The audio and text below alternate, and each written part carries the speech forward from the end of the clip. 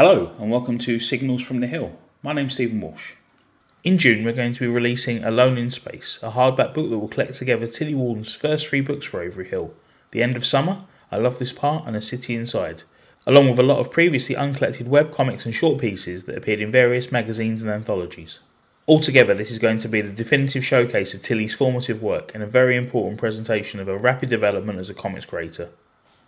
With that in mind, over the next few shows I'm going to talk to people about various aspects of Tillie's early work to try and get some sort of perspective on her stratospheric rise through the industry and ongoing growth in the medium. In this episode we're going to be chatting to Avery Hill's own Ricky Miller about his discovery of Tillie's work and how their professional relationship develops and grew. But first, here's some other comics podcasts you may enjoy. Oh, we've had an email asking if we wanted to do an advert for the Avery Hill podcast. Oh, that's nice of them. Does that mean we can't swear? Yeah, pretty much. So, no words like Or and definitely no I like Avery Hill comics. yeah, they're nice. We're the Awesome Comics Pod. You can find us at awesomecomics.podbean.com or on iTunes and as the Awesome Comics Podcast, and buy a copy of our Awesome Comics Anthology at www.awesomecomicpod.bigcartel.com. Oh, that was very professional, wasn't it? I knew that'd go alright. Oh, Jesus. In the monthly radio show on comics, Panel Borders, you can hear Alan Moore, films you see this gradual rehabilitation of Godzilla. Sandy Toksvig, There's something about the cartoon world that, honestly, in these grim times, is rather preferable to flesh and blood sometimes. Chris Riddell, I have a drawer in my studio. It's the naughty drawer. and many more writers and artists talking about their craft. More info at www.panelborders.wordpress.com. Need a podcast all about comics topics, reviews, and just general chit-chat? Then join. David Robertson, Fernando Pons, Mike Sadakat, Giuseppe Lambertino, And me, Tom Stewart, at That Comic Smell. You can find us on SoundCloud, YouTube, and iTunes, and on Twitter and Instagram at That Comic Smell. Pull up a chair and join us.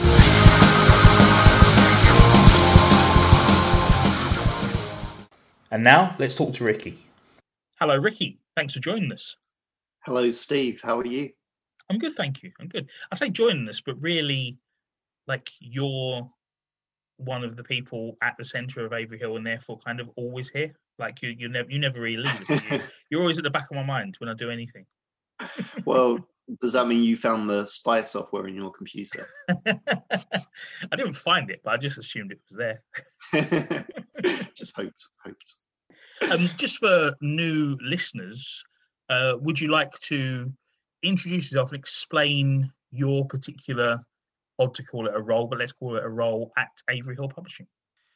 Yes, so I'm Ricky Miller. I'm the co-publisher at Avery Hill Publishing with David White. We kind of founded the company many years ago now, and my role is, so I'll kind of run projects on the books that I edit and look after, and then on top of that I kind of look after a lot of the kind of sales, marketing, day-to-day stuff and kind of daily running of the company, I guess. And today we're going to be talking about The End of Summer and Tillie's work for Avery Hill, but sort of emphasising particularly that initial moment of discovery of Tillie and approaching Tillie to work with Avery Hill, and the sort of the relationship, creative relationship and personal relationship that sort of blossomed from that, and that sort of led to this new edition, Alone in Space, that's going to be hitting the shelves soon, which is a new lovely hardback edition that contains The End of Summer, I Love This Part, A City Inside, and probably the most thrilling part for me, loads of sort of, hard to call them sort of previously unseen, but sort of web comics and magazine features that just have never been collected before, and a lot of people just wouldn't have seen or possibly even knew existed. Yeah, it was kind of really cool compiling all that stuff, especially as Tillie and I kind of sat down and went through, had a Zoom conversation went through each of the new strips and, well, not new strips, existing strips, but newly compiled strips, and kind of took notes on them so that we could kind of put little descriptions in each one, but we ended up kind of having a really interesting chat about how they fitted into her work overall, and just looking at that whole body in one place, which is essentially Tilly's teenage years, I guess. It might go up to 20, maybe 21 occasionally, but mostly her teen years. And it's nice to kind of have what I think is an important historical document, as well as some fun comics.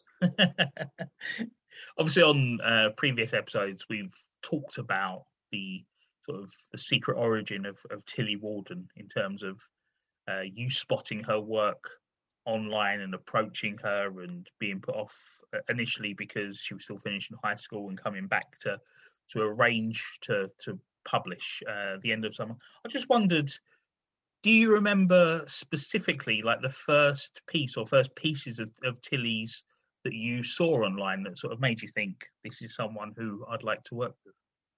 I think so. It was on Twitter, and I think it was either this image or it was an image that I found when I clicked through to a website because of that post. But there's an image of a little boy wearing like ski goggles, holding a toy aeroplane, sitting in kind of a street, but he's bigger than the buildings in the kind of I love this park kind of way. And we've used that in Alone in Space on the title page. And I'm pretty sure it was that image, or at least that's the one where it really made me connect with what she was doing. I was talking to Tilly's class.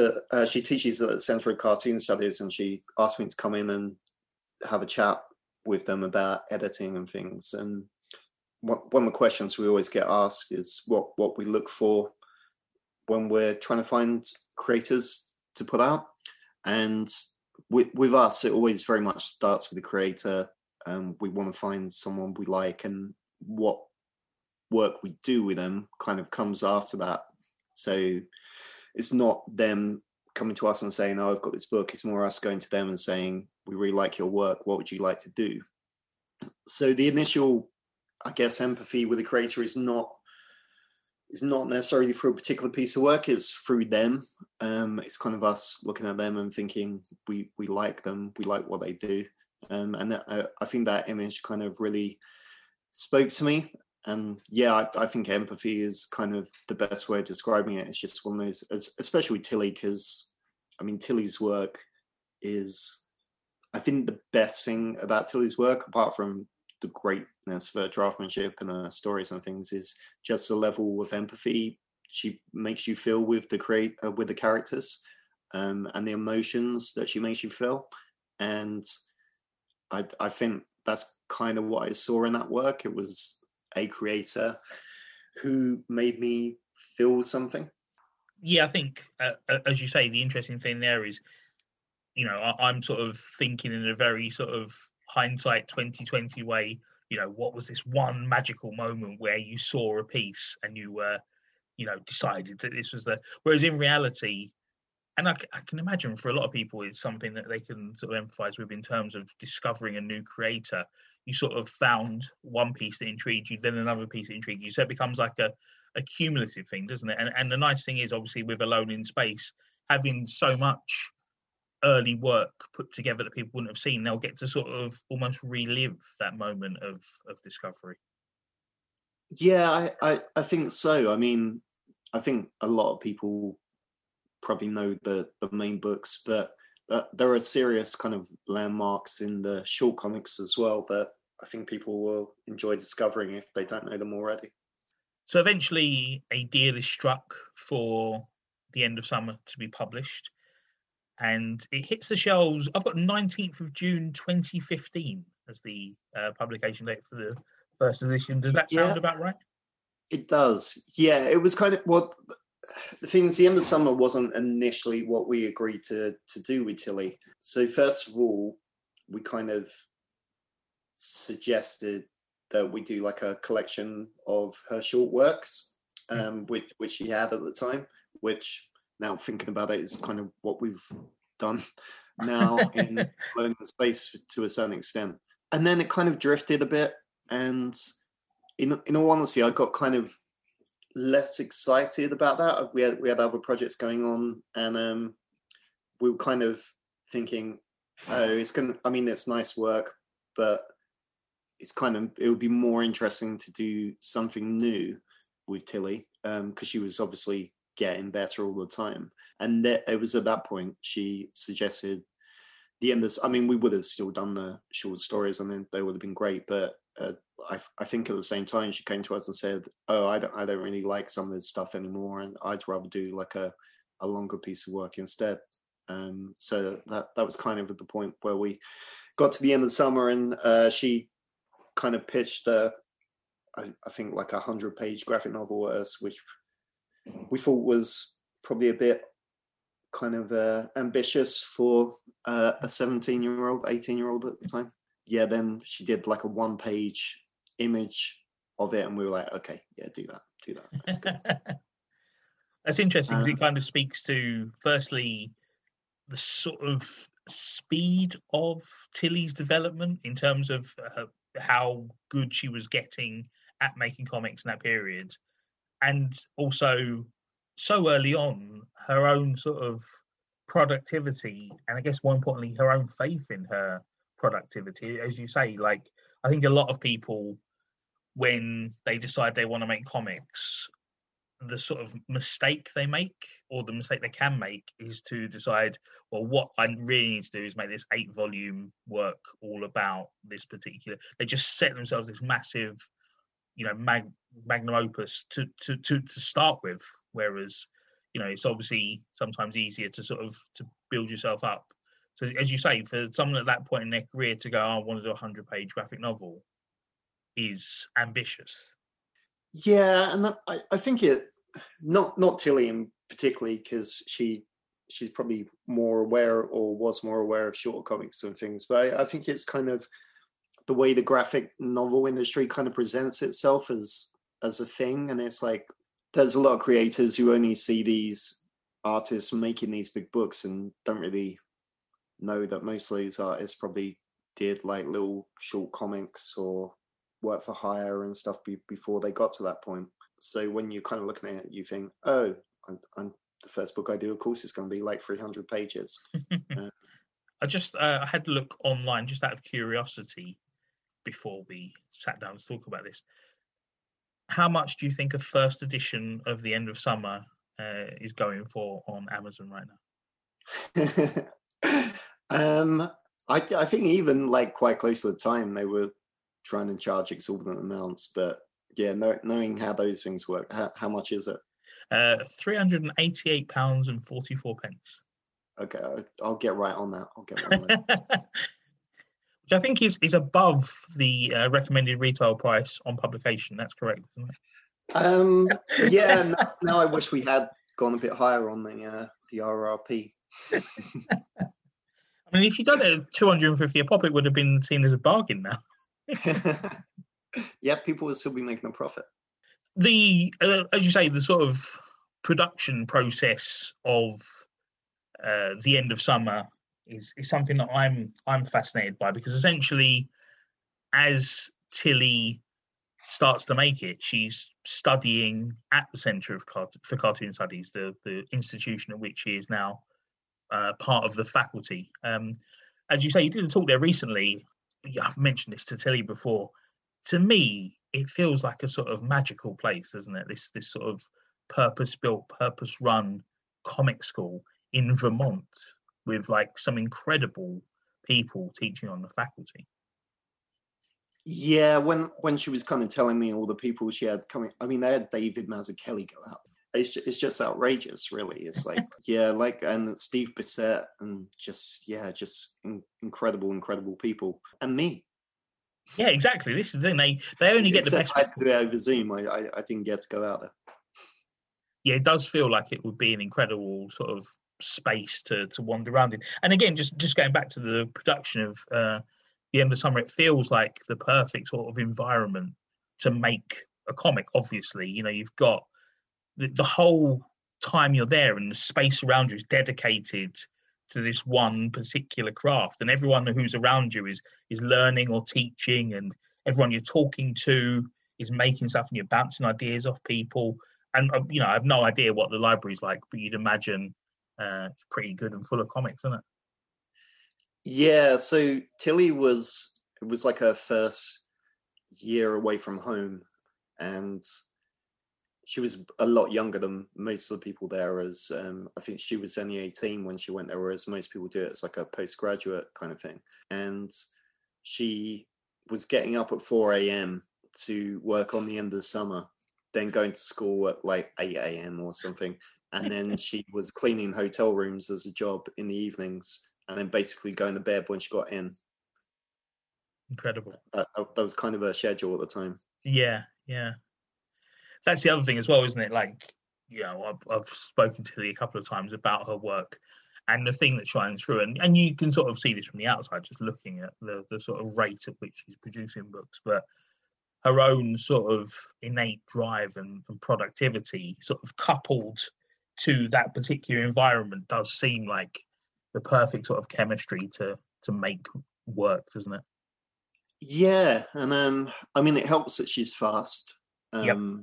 That helps with many things. And the end of summer is kind of, it stands out in her body of work just for the level of detail on a lot of those pages. I mean, they were drawn a lot bigger than she draws most of the time anyway, and the kind of labor that you can see in those early pages in the backgrounds and all the architecture and things is just kind of incredible what she was doing there. I mean, Steve, you know quite a lot about comics. Can you think of a better first long form comic by anybody when it's like the first thing they've ever done?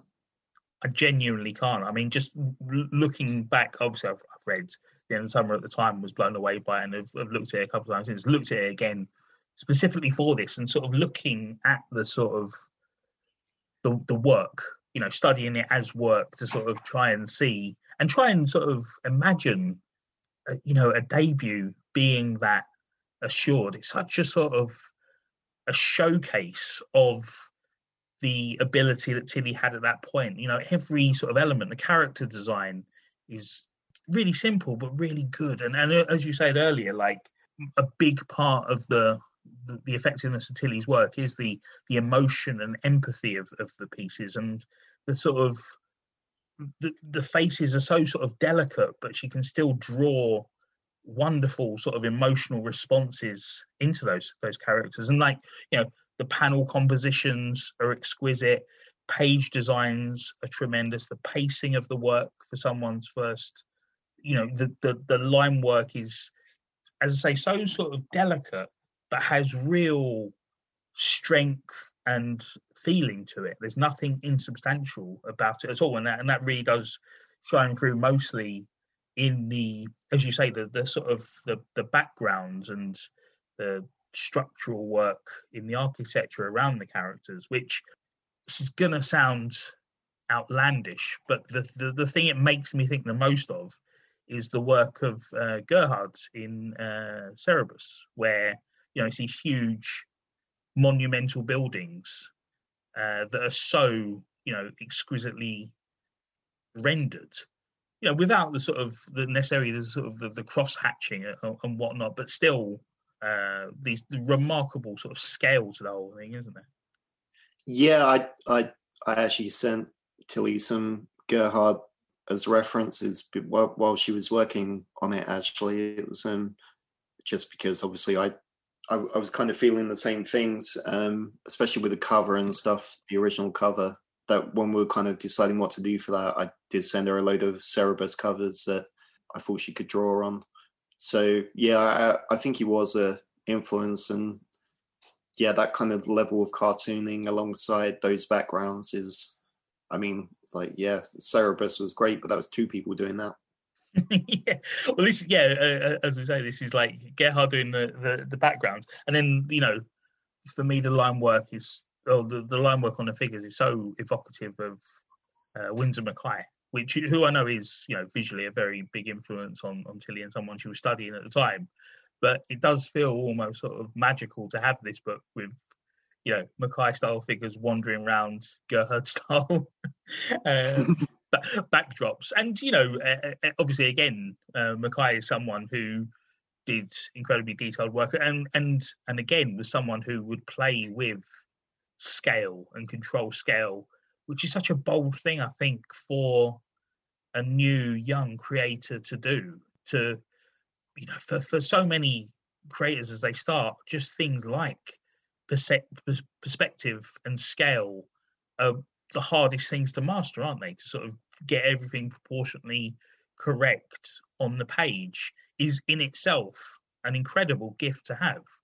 And it's just remarkable to look at this book and for Tilly to sort of go, what if the cat was massive, but it didn't look, particularly weird because I'll just draw it in a way that makes it feel natural in this world. Like, what a bold thing to decide to do and to pull off so well. Yeah, that cat's pretty amazing. But like, I mean, she studied kind of fine art and stuff when she was at school. So I think there's definitely those elements coming in there as well. And then there's a lot of kind of manga that she grew up with, which at the time I didn't really know anything about manga. And the past few years I've been on a manga journey, and I'm reading stuff where I'm like, oh, now I know where like Tilly and Zoe and people like that are kind of drawing some of this stuff from. And I find it really, I think that's some of the excitement there. Like I always say about Tilly, that there's the kind of manga influence, and then there's kind of French comics influence, and a kind of British sensibility as well in there, and American comics, and they kind of all mesh together in Tilly in a way which is just kind of thrilling, really, and just different to most things you ever see. Like one of the main things for me with Tilly's work in general that I really think gets overlooked, but The End of Summer in particular, is just, it's kind of weird, it's kind of odd. Like the story is just strange. The fact that it's set in another world where there's this winter going on in the background, which we never really explain where it is or what's going on, which is kind of deliberate. And it's something I always kind of like anyway. It's just not needing to explain that stuff, because I feel like it can diminish things sometimes if you kind of explain things too much. And just the stuff that goes on, all the characters are odd. Then there's these kind of weird segues into the mythology and religion behind it all, like stuff about the gods. And then at points you'll have an engine being assembled visually that is kind of more kind of symbolically relates to what's going on than anything else. And there's just, I think to a certain extent, the way Tilly gets looked at gets kind of smoothed over into kind of middle grade YA type stuff, but there's something much more kind of, there's darker things going on than that. It's more complexity. There's a different, like, she just thinks differently to most people. Like, she's strange in a good way, as a person as well. Yeah, I think that's kind of all feeds into the work in a way that's just totally interesting. And I mean, I've heard people in the past saying her work's whimsical or whatever, and it's just like, no, you just don't get it.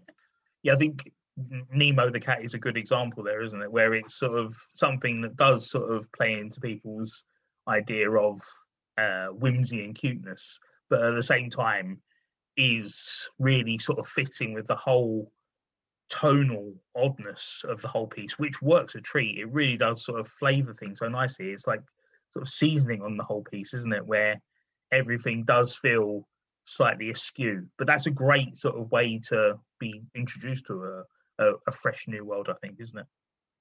Yeah, and it's when we were kind of working on The End of Summer, on the Sunbeam, we were kind of having similar conversations about, like, me and Tilly knew the backstory of a lot of the stuff and what was going on and things, and it was just like, no, we don't need to talk about it. It's let everyone else kind of figure that stuff out for themselves or fill in the gaps themselves. it's just knowing that there is something wider going on that isn't being explained is sometimes even better than explaining too much. Yeah, I think we've both read enough comics where you lose a page or two to just expositional talking heads, and it just brings the flow of the piece to a shuddering halt, doesn't it? And so difficult then to sort of pick up that sort of pace again. Whereas, as I say, here the pacing is so sort of deliberate and so effective, isn't it? Yeah, and it kind of goes back to what I was saying earlier about I can't think of anyone who was working at that kind of level at that age. And people like Frank Miller and John Byrne were making comics at 18, 19 for Marvel and DC, but I look at their early work and I don't think it's as good. And they weren't writing at that time either, and they certainly weren't creating stuff like The End of Summer. I think another thing that sort of struck me looking back on the book, and I guess looking at it in a particular way to talk to you about it as a piece and in terms of the production, but it's black and white, but that doesn't really do justice to how effectively Tilly uses that grey wash and the spotted blacks to add sort of depth and strength to so many of the images, particularly I think the sort of architectural elements. Yeah, definitely. And like the level of technique involved in that is just really, really good. It's something that she hasn't been doing quite as much of, but then she showed me a few sneak peeks at something she's working on at the moment where she's kind of gone back to that spot black style. And yeah, once you know what it is she's working on, you'll kind of know why. Incredible. Yeah, must be wonderful to be that creative that you can sort of lay that technique aside for a while and then come back and revisit it.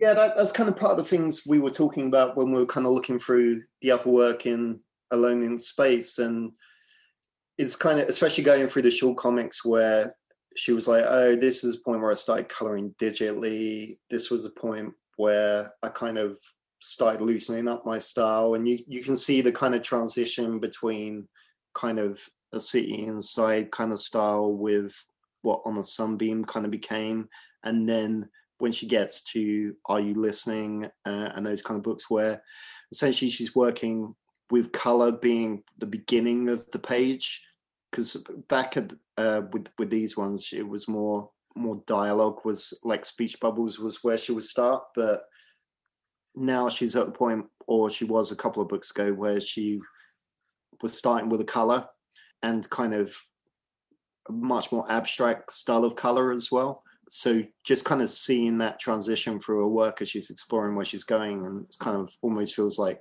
she's completed the whole cycle now and she's going back to where she was at the beginning to maybe bring in some of those other elements into that original kind of style. Is very exciting to kind of see her develop in that way.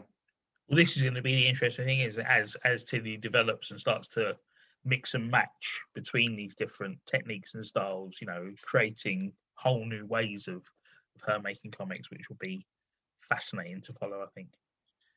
Yeah, I mean, it feels like she's gone through a complete career cycle and she's 23, 24, I think. So, well, I thought it was interesting earlier when you said about her going to study at the Centre for Cartoon Studies, and she's the youngest person there because most people are doing it sort of as a postgraduate thing, and she's on the faculty now, so it's like her postgraduate thing was becoming a teacher. Which is remarkable, isn't it? So she'll be around the same age as a lot of the students, but with this incredible body of work behind her that she's assembled so quickly.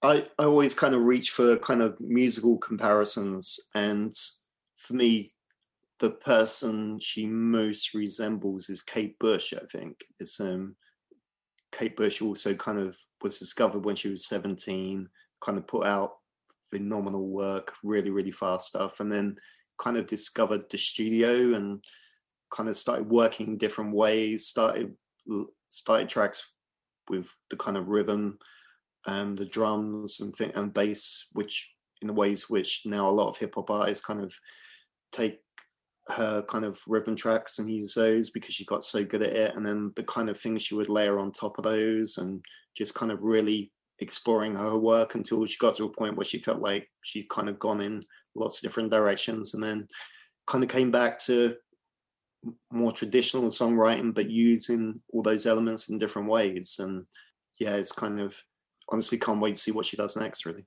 Tilly, and Kate Bush, but Tilly.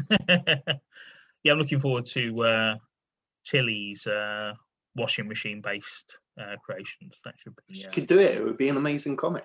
That's what I'm saying. I'm saying that with an entirely straight face. Looking forward to it. Get the spin cycle going. See what we can do. Just to sort of draw the camera back a bit. Obviously, at the point that the End of Summer comes out for Avery Hill, it must have been a really special time to be part of the company, where suddenly there's a lot of attention being drawn onto Tilly and also onto Avery Hill at the time. Looking back, and as I wasn't working for the company at the time, but and looking from the outside, it did feel like an important moment, like a hinge moment where things sort of turned and everything sort of moved in a different direction. Was that something you felt within Avery Hill at the time? Probably not exactly with the End of the Summer. It was probably that kind of dawned a bit more with I Love This Part, I think, which came out 4 months after the End of the Summer, I think. I was going to say like a week later or something, isn't it? Yeah. Well, we released the End of the Summer at LCAF, and then I Love This Part of Full Bubble. So yeah, with the End of the Summer, that was the one where it was kind of like it seemed more industry in terms of where the attention started to come from. Whereas I Love This Part was a point where the audience kind of happened. So with the End of the Summer, I was getting pages in and kind of, I remember going, I can't remember where we went. It was the Lakes. I think it was the Lakes the year before it was due to come out. And we were all on all the comics people on the train on the way home on the Hogwarts Express. Mm-hmm. And I had my iPad with me, and I was basically just walking down all the carriages, just showing everyone Tilly's work and just going, guys, wait till you see this. It's all over for everyone, I'm afraid. Yeah. Yeah, she's only 17. What have you guys done? Not really. But yeah, and just kind of get the buzz that came with that. And then Tilly came over, and just being at LCAF with her, and Annie Koyama came over, and Michael DeForge.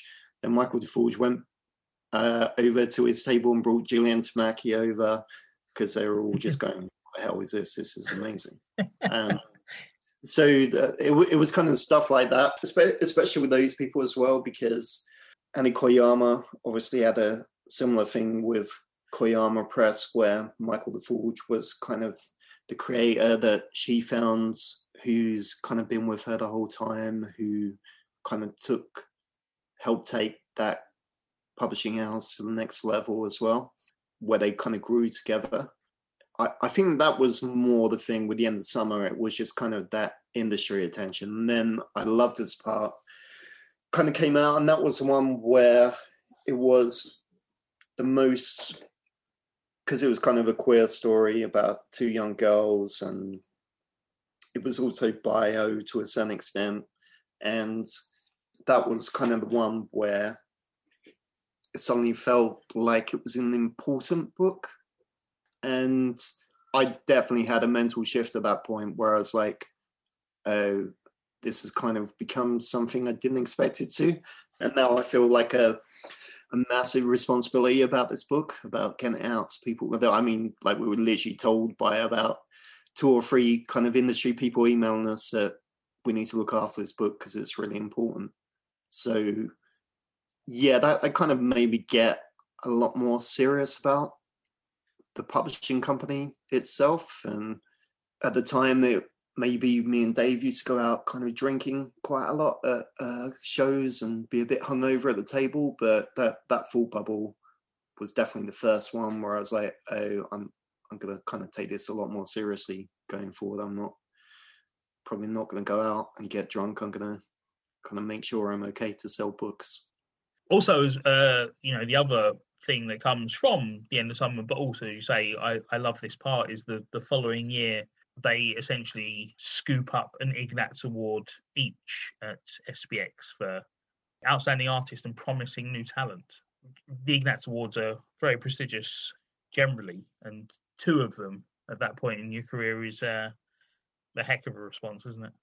Yeah, and I Love Spark got the Eisner nomination as well, which was like a massive kind of deal, because when I was a kid, I knew about the Eisners. I didn't know about the Ignatz, but I definitely knew about the Eisners. Yeah, it just suddenly felt like it was a point in time where we could either kind of really grow up and grow the company, or just kind of say, okay, well, this is the biggest thing we'll ever do, and kind of just accept it and kind of go back to kind of taking it less seriously. So it was definitely probably the biggest turning point, I would say, for us. And it led to lots of things. It was like I kind of figured out that this was the way to get distribution, was by using the link to Tilly and her work, especially as she had signed the deal with a second to publish Spinning. So we kind of got UK and US distributors off the back of it, and kind of use it to shove our way into various parts of the industry which we probably weren't particularly welcome in before. Well, obviously the Ignatz Awards are hosted as part of the Small Press Expo in Bethesda, SPX. And had you tabled at SPX before the end of summer? No, we hadn't. We didn't that year either. But then that obviously the Ignatz Awards then puts you on their radar.